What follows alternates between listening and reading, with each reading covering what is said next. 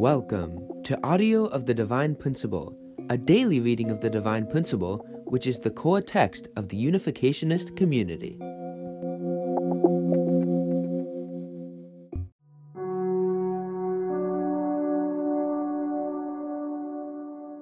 Section 1.2 The Foundation for the Messiah. The Messiah comes as the true parent of humanity, because only he can remove the original sin by giving rebirth to humanity born of fallen parents. For fallen people to be restored to their original state, we must receive the Messiah. Before we can receive the Messiah, however, we must first establish the foundation for the Messiah.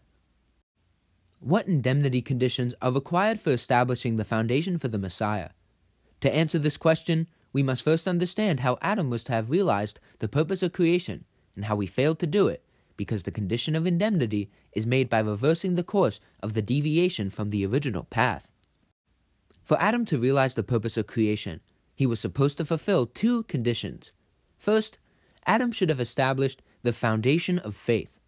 The person to lay this foundation was Adam himself. The condition to establish this foundation was to keep strictly to God's commandment not to eat of the fruit of the tree of the knowledge of good and evil. In fulfilling this condition, Adam would have passed through a set growing period, which was the time allotted for him to fulfill his portion of responsibility. This period represents some numbers of providential significance. Hence, the growing period may be thought of as a period to fulfill certain numbers. The second condition which Adam was supposed to fulfill in order to realize the purpose of creation was to establish the foundation of substance. Upon an unshakable foundation of faith, Adam was then to become one with God, thereby establishing the foundation of substance. This means he would have become the perfect incarnation of the Word, with perfect character, fulfilling God's first blessing. In this way, had he not fallen, Adam would have completed the purpose of creation. For a fallen person to establish the foundation for the Messiah, he must pass through a similar course, establishing first the foundation of faith and then the foundation of substance.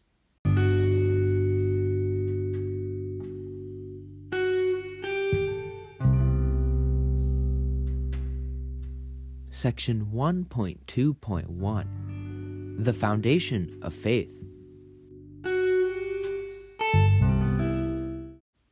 Because Adam disobeyed the word of God and fell, he could not establish the foundation of faith. Hence, he could neither become the perfect incarnation of the Word nor complete the purpose of creation. To restore the basis upon which they can complete the purpose of creation, fallen people must first restore through indemnity the foundation of faith which the first human ancestors failed to establish. There are three aspects to the indemnity condition required for restoring the foundation of faith. First, there must be a central figure. From the time Adam failed to establish the foundation of faith, God has been looking for central figures who could restore the lost foundation of faith. God had Cain and Abel offer sacrifices for this purpose.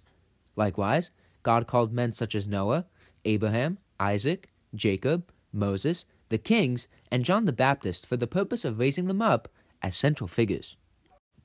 Second, an object for the condition must be offered. When Adam lost faith in God, he lost the word of God which has been given for him for the fulfillment of the condition to establish the foundation of faith. As a result, fallen people could no longer directly receive the word of God to restore the foundation of faith. It then became necessary to offer objects for the condition as substitutes for the word. Human beings were degraded by the fall to a status lower than the things of creation, as it is written, "The heart is deceitful above all things." Hence, in the age prior to the giving of the Old Testament, people could establish the foundation of faith by offering a sacrifice or its equivalent, such as the ark procured from the natural world. Thus, the foundation of faith also functioned as the foundation to restore all things which had been defiled by Satan. In the Old Testament age, either the Word as revealed in the law of Moses or representatives of the Word, such as the Ark of the Covenant, the Temple, and various central figures, served as the objects for the condition, substituting the original Word. In the New Testament age, the Word as revealed in the Gospels and Jesus, the incarnation of the Word, were the objects for the condition. From the standpoint of human beings, these objects for the condition are offered for the purpose of restoring the foundation of faith. From God's perspective, the offering of objects for the condition is the purpose of securing God's ownership. Third, a numerical period of indemnity must be completed. Questions such as why the length of this indemnity period should be based on certain providential numbers and what length those numerical periods have will be discussed later in detail.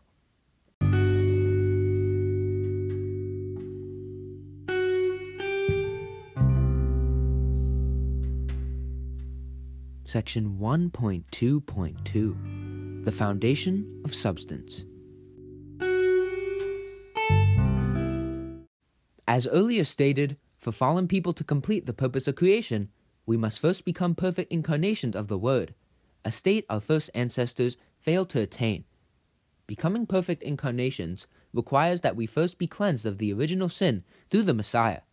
Before we can receive the Messiah, however, we need to lay a foundation for him, which is accomplished when we establish the foundation of substance on the basis of the foundation of faith.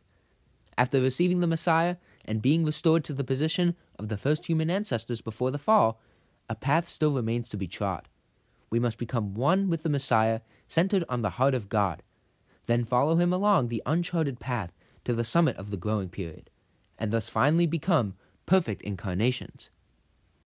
Fallen people can establish the foundation of substance by making an indemnity condition, the indemnity condition to remove the fallen nature. When the first human ancestors fell and acquired the original sin, they could not realize the God-given original nature. Instead, they harbored the primary characteristics of the fallen nature. By making the indemnity condition to remove this fallen nature, a fallen person can lay the foundation of substance by which he can receive the Messiah, be cleansed of the original sin, and ultimately restore his original nature. In later chapters, we will discuss how this condition may be fulfilled.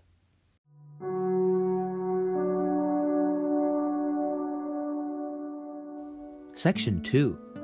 The Course of the Providence of Restoration. Section 2.1. The Ages in the Course of the Providence of Restoration. Let us now present an overview of the entire course of history since the time of Adam as reckoned in the Bible, and survey the providential ages which comprise it.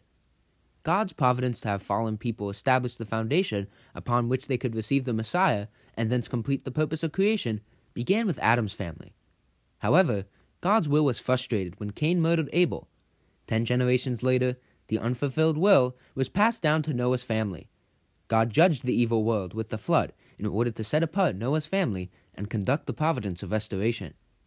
God intended to complete the providence by establishing the foundation for the Messiah in Noah's family and sending the Messiah on that basis. Yet due to the fallen act of Noah's son Ham, the providence of Noah's family and the ark failed. As a consequence, the 10 generations and the 40-day flood period which God has set up to prepare this providence were lost to Satan. After 400 years had passed in order to restore through indemnity what had been lost to heaven's side, God's will was entrusted to Abraham.